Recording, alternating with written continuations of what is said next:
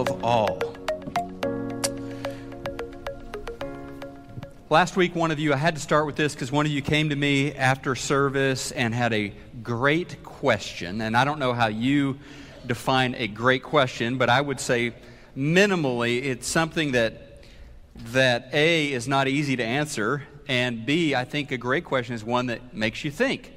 And so you came to me with a great question. You were paying attention. And as we were in John chapter 5, and we walked with Jesus into the colonnades around the pool of Bethesda, and Jesus healed this lame man, you notice that John provided more detail, that there were lots of people. And in fact, John talks about several of the illnesses or the kinds of illnesses that were there around the pool. And you said, Gordon, but he only healed this one guy. In fact, very quiet miracle. The man didn't realize when it happened even who Jesus was, didn't even know his name. And you said, why didn't Jesus heal everyone? Why did Jesus only heal this one individual? And that is a great question. Jesus knew that every time he healed a disease, it was a temporary fix. Jesus understood better than anyone that the one terminal disease, the one sickness that humanity suffers with that truly has everlasting consequences, the most serious illness we face is that of sin. And Jesus alone understood that his blood is the only antidote to the poison of sin. That his death, burial, and resurrection are our only hope. Okay, but still, he could have healed everyone around the pool of Bethesda. If he had done that, there would have been less pain, there would have been less suffering, there would have been more joy in the world. Wouldn't that be a good thing? If it were only that simple. Jesus saw firsthand, and we're getting glimpses of this as we walk through the Gospel of John, but Jesus saw and noticed how those miracles became a distraction for people. He noticed how attention was taken off the antidote, was taken off the message, and was placed on the miracles. In essence, a good thing, a healing, became a substitute for the best thing, the preaching of the gospel. And these miraculous works of Jesus very often caused people to have expectations that were not consistent with his identity and his mission. When people saw the power that this man had, they brought their own agendas. What if Jesus could help me out with this? What if Jesus could help Israel out with this? And their expectations were placed on Jesus, and he was not free at that point then to bring them into his expectations, into his kingdom. And remember, we saw this week 1, John prefers the word sign to the word miracle. And we are reminded from John that miracles were designed to point somewhere, to take us to a better destination than this place, to take us to the kingdom. Jesus, after all, was primarily concerned with getting us right with God. Primarily concerned with our sin problem, primarily concerned with getting us to heaven. And sometimes, if you pay attention to the miracles, sometimes they got people sidetracked. And you may be thinking, okay, all of that makes sense, all of that is good, but still, why heal the one guy when there were all of these people that were suffering? And whether we like the answers or not, and whatever our thinking on this, we do know Jesus left a whole lot of people by the pool of Bethesda not healed. And while Jesus today in John 6 is going to feed thousands, Jesus in his life and ministry did not solve the problem of world hunger. And we experience this in our own prayer lives. I mean, you've recognized this. Sometimes you pray for something, it's specific, it's important to you, and God delivers. Sometimes God says, no. Or sometimes God says, not now. And so we experience that in our own lives, and that's why we walk by faith and not by sight. We trust in His wisdom. We trust in His love, and ultimately, we trust in His plan. That's what walking by faith means. And so John chapter 6, this is our text this morning. This is one of the places we're going to find Jesus with an ever-expanding fan base. And when you think about celebrities today, that is one of the big objectives, right? How can I grow my fan base? Jesus wasn't like celebrities of today. He wasn't interested in a fan base. He was interested in calling followers out. He was interested not in the crowds, but he was interested in the committed. And so we're going to do something a little different today. Usually you don't want to start with the end of the story, but I want to start with the end of the story today, because you come into John chapter 6, there are multitudes of people around Jesus. They can't wait to see what he's going to do next. And by the end of John chapter 6, the crowds have abandoned Jesus. They've deserted him. Because they were trying to make him king, right? You remember this in the story? He feeds the masses, and John tells us they were trying to make him king by force. They were trying to bring their agenda. They were trying to put their expectations on Jesus. They were printing up Jesus for president bumper stickers, getting the t-shirts ready for his campaign. He was going to overthrow Rome. He was going to set them free, and that was not his agenda. And so by the end of John chapter 6, listen to these words from the Message, chilling words. Starting in verse 66, after this, a lot of disciples left.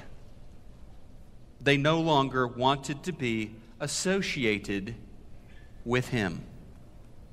Then Jesus gave the 12 their chance. Do you also want to leave? Peter replied to Master, to whom would we go? You have the words of real life, eternal life. We've already committed ourselves, confident that you are the Holy One of God. So let's talk about this dichotomy between the crowds and the committed as we look at John chapter 6 very quickly. The crowds come to Jesus with some very specific questions, like, how or what rather can I get from Jesus? This is on your outline. What can I get from Jesus? Let me come to Jesus with my list, and it may be some important stuff to me. It may be some good stuff, but what can you do here for me, Jesus? The committed, they're asking something different. They're saying, what can I offer to Jesus? What can I bring to the Savior? The crowds want to know this. How can I use Jesus?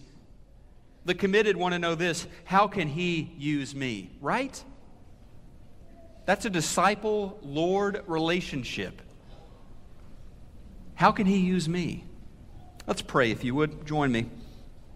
Lord Jesus, line us up this morning with your heart and your dreams, and specifically with your plans for your church here at Preston Crest and for our lives. Show us how you plan to use us. We want to know you today, and we want to know what we can offer you. In your name, amen. So Jesus is on the far side of the Sea of Galilee.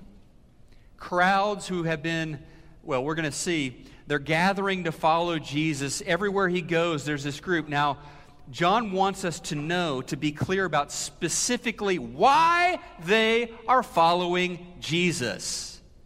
Do they love Jesus? Do they want to lay down their lives for Jesus? Are they wanting to sign up for this committed life of discipleship? Verse 2, a great crowd of people followed him because they saw the miraculous signs. They saw the miraculous signs he performed on the sick. Makes sense, right? They saw, they were amazed, they wanted more. What comes next? And then the people got hungry. That's what we do. We get hungry if we haven't eaten, very basic thing. And so their hunger, of course, was a little different from our hunger.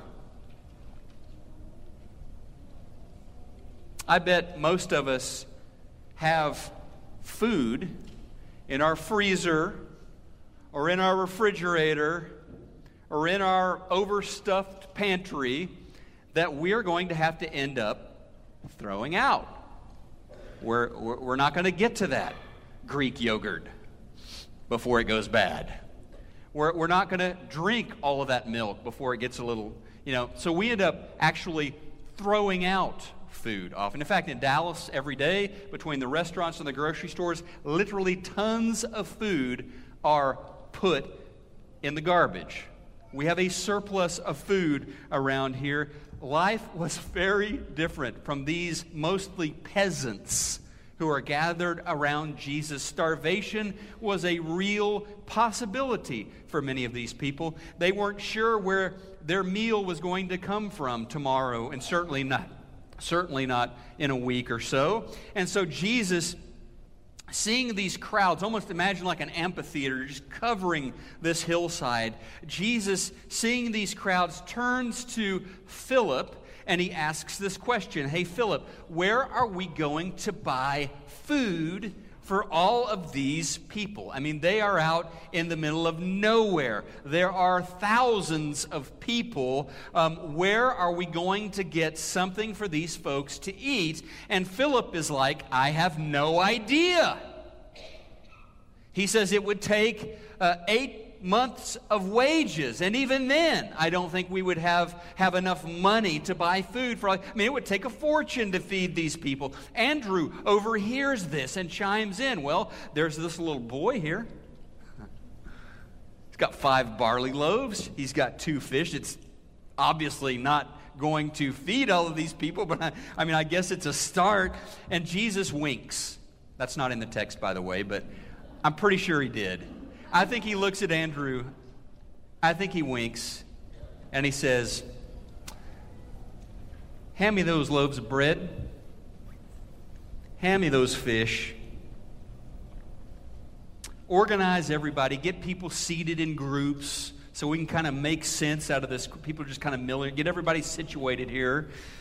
And then Jesus offers thanks for this kid's snack. And then Jesus begins to hand it to the 12. And they go out and they begin to distribute this boy's snack to the crowd. Dinner was served. Every person eats. Every person has bread and fish. Every person's stomach is filled. And at the end, Jesus says, okay, guys, 12, I want you to go back out and collect the leftovers. Leftovers, you ask? Yes. Basketfuls of leftovers. At the end of this story, you got Peter holding a bread basket full of leftovers. You got Andrew, Philip, Thomas, Judas, all of them are holding basketfuls of leftovers. John says there were 12 basketfuls of leftovers after this meal was served. Now, you've probably ordered too much at a restaurant before, but I doubt if you've taken home 12 take-home boxes. This is a lot of excess food, surplus food in a world where there just wasn't surplus food. Which gets us a long way into understanding exactly why not only were their stomachs filled, but their minds were blown. This is what causes them to want to put a crown on his head and make him king. This is the miracle that convinces them Jesus is the one. the one that can help us with our expectations and with our agendas. Now, Jesus, I don't know. I mean, did he need Philip's help? Did he really need Philip? Did he need the little boy's lunch? No. Could Jesus have fed these crowds on his own without the help of the little boy or his apostles? Yeah. But there's something here, isn't there, that Jesus chooses to work with people. Jesus chooses to partner up with us. Jesus chooses to go with you out into the world. He chooses not to work alone. And so a few things as we work through the text about walking with Jesus in this partnership. The first would be I need to learn to see as Jesus sees. Last week, Jesus saw a need and he met a need. This week, he sees the multitudes. We have in the text, verse 5, he sees people, he sees their needs. And I'll tell you, it's not a convenient thing, just being honest, to see what Jesus sees. I mean, it can really wreck your day when you begin to see what Jesus sees, to see those needs. Pity is comfortable. Pity sees a beggar and flips a coin and says, God bless. Compassion moves into relationship. Compassion sees them as a friend, sees them as a neighbor. That's how Jesus treats people. So I see as Jesus sees, and as a disciple, I want to feel what Jesus feels, right? I mean, we have this in the text, verse 5. Jesus turns to Philip and he says, where are we to buy bread so that these people may eat? In other words, Philip, this isn't just my problem. This isn't just my burden. It's ours together. He invites Philip to feel what he feels. And I just got this idea, the apostles are following Jesus around. It must have been fairly chaotic with all of the crowds and all this stuff. But Jesus is handling everything. There is no disease. There is no person possessed by a demon. There is nothing too big that Jesus cannot handle. And so the apostles kind of move back on cruise control. Jesus has got this. And then Jesus turns around and puts it on Philip. Hey, Philip, where are we going to get the food? What are we going to do about this? Help me out on this, Philip. You're my partner. And so he wants his disciples to see and feel the needs of people and to understand that we are supposed to be part of the solution. And I love this next one. This is where the rubber meets the road. Here's what we do. I will combine what I have with what Jesus has. There was a boy with 5 small barley loaves and 2 small fish, but how will they go so far among so many? Remember, we've got 5,000 adult men. That's how they kept count in those days. So maybe 10,000 total. We don't know exactly. Lots of people, about as many as who probably lived in my hometown growing up. And I love the NIV translation here. I'm not going to say it's the best translation of this text, but I love it. Because it has John saying that there were 5 small barley loaves and 2 small fish. As if that's the problem, right? I mean, if we had 5 medium-sized barley loaves, if we had a couple of, 8-pound fish instead of 2, we'd be set. The problem is how small these fish and loaves. No, obviously not. The principle is this. The Lord wants you to contribute what you have. Then he will contribute what he has. And we so often dwell on what we do not have. There is this big ministry need, or there's this big need in my neighborhood with these folks over here, or there's this big need at the elementary school down the street, or there's this, and I don't have enough money. It'd just be a drop in the bucket. or I don't have enough free time, or I don't have enough training, or I don't have enough Bible knowledge, or I don't have enough, you fill in the blank. We love to talk to Jesus about all the things we don't have. You know what? I've read through the New Testament a bunch of times, and I never find Jesus asking you to give him an inventory of what you don't have, right? Jesus is interested in finding out what you do have, what you will provide. He says, give me what you've got, and I'll chip in what I've got. Do something good with what I've provided you, and then watch what I'll do. I'll take it from there. He says, bring what you have to the table, I'll bring what I have to the table. And being his disciple means using what I have, small or much, bringing that to the table and trusting Jesus in this partnership of disciple and Lord. And finally, I leave the results up to Jesus. I think churches worry way too much about results. Disciples leave the results up to the Lord. I'm not going to read all of that. You know how the story turns out. The results are, let's say, disproportionate, wildly disproportionate to the investment that was made. 5 loaves, 2 fish, and then the results are 12 basketfuls of leftovers and thousands of people ready to take a nap because they've just stuffed themselves. Those are some crazy results. All because they were willing to bring what they had or what this little boy had and offer it to Jesus. And when we bring our much or our little to the Lord, he begins working with us. His Spirit begins working in us, and his blessing begins to channel through us. One thing, this is really where I want to end right here with an idea. Don't sell yourself short. And I hope you'll let me explain that a little bit. I think we sell ourselves short all the time. I think people underestimate what they have to offer. And I would say this to you, your life and what you have to offer has incredible potential if you will put that in the hands of Jesus. Amen? If you take what you have, don't underestimate yourself, you take that and you put that in the hands of Jesus, unbelievable things will begin to happen.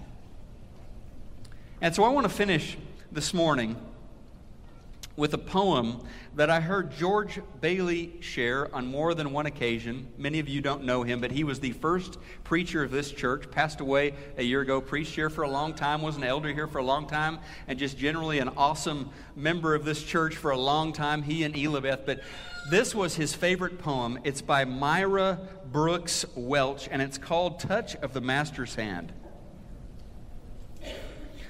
'Twas battered and scarred, and the auctioneer thought it hardly worth his while to waste his time on the old violin. But he held it up with a smile.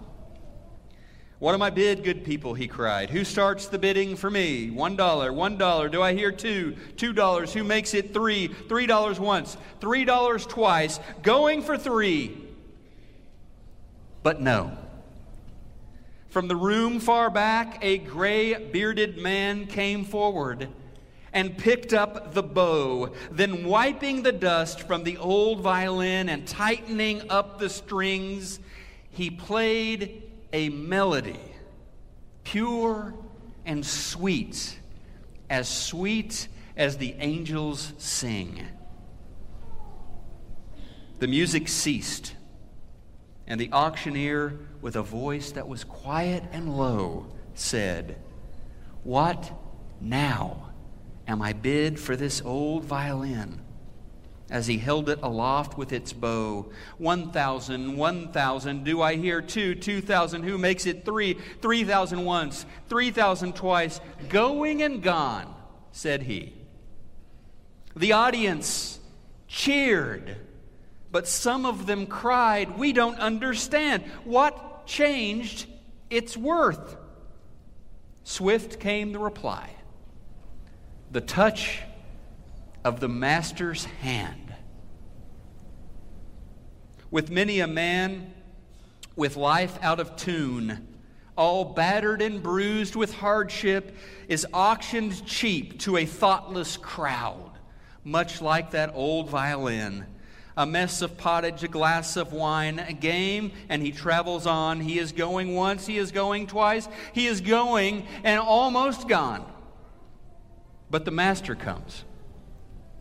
And the foolish crowd never can quite understand the worth of a soul and the change that is wrought by the touch of the Master's hand. This morning, I want to ask you, if you have not put your life in the hands of the Master, if you have not offered yourself up to Jesus, you've got an opportunity to do that this morning, to be buried with Jesus in baptism, to proclaim your faith in Jesus, to begin walking as His follower, as His disciple, seeking His will, His agenda for your life. Maybe this morning you just need to invite His help with a situation or a problem. He sees, He feels, He hears our prayers. You can circle up with somebody this morning or come pray with me or one of our shepherds. But whatever you need to do with the Master this morning, we would pray and ask that you do that right now as we stand together.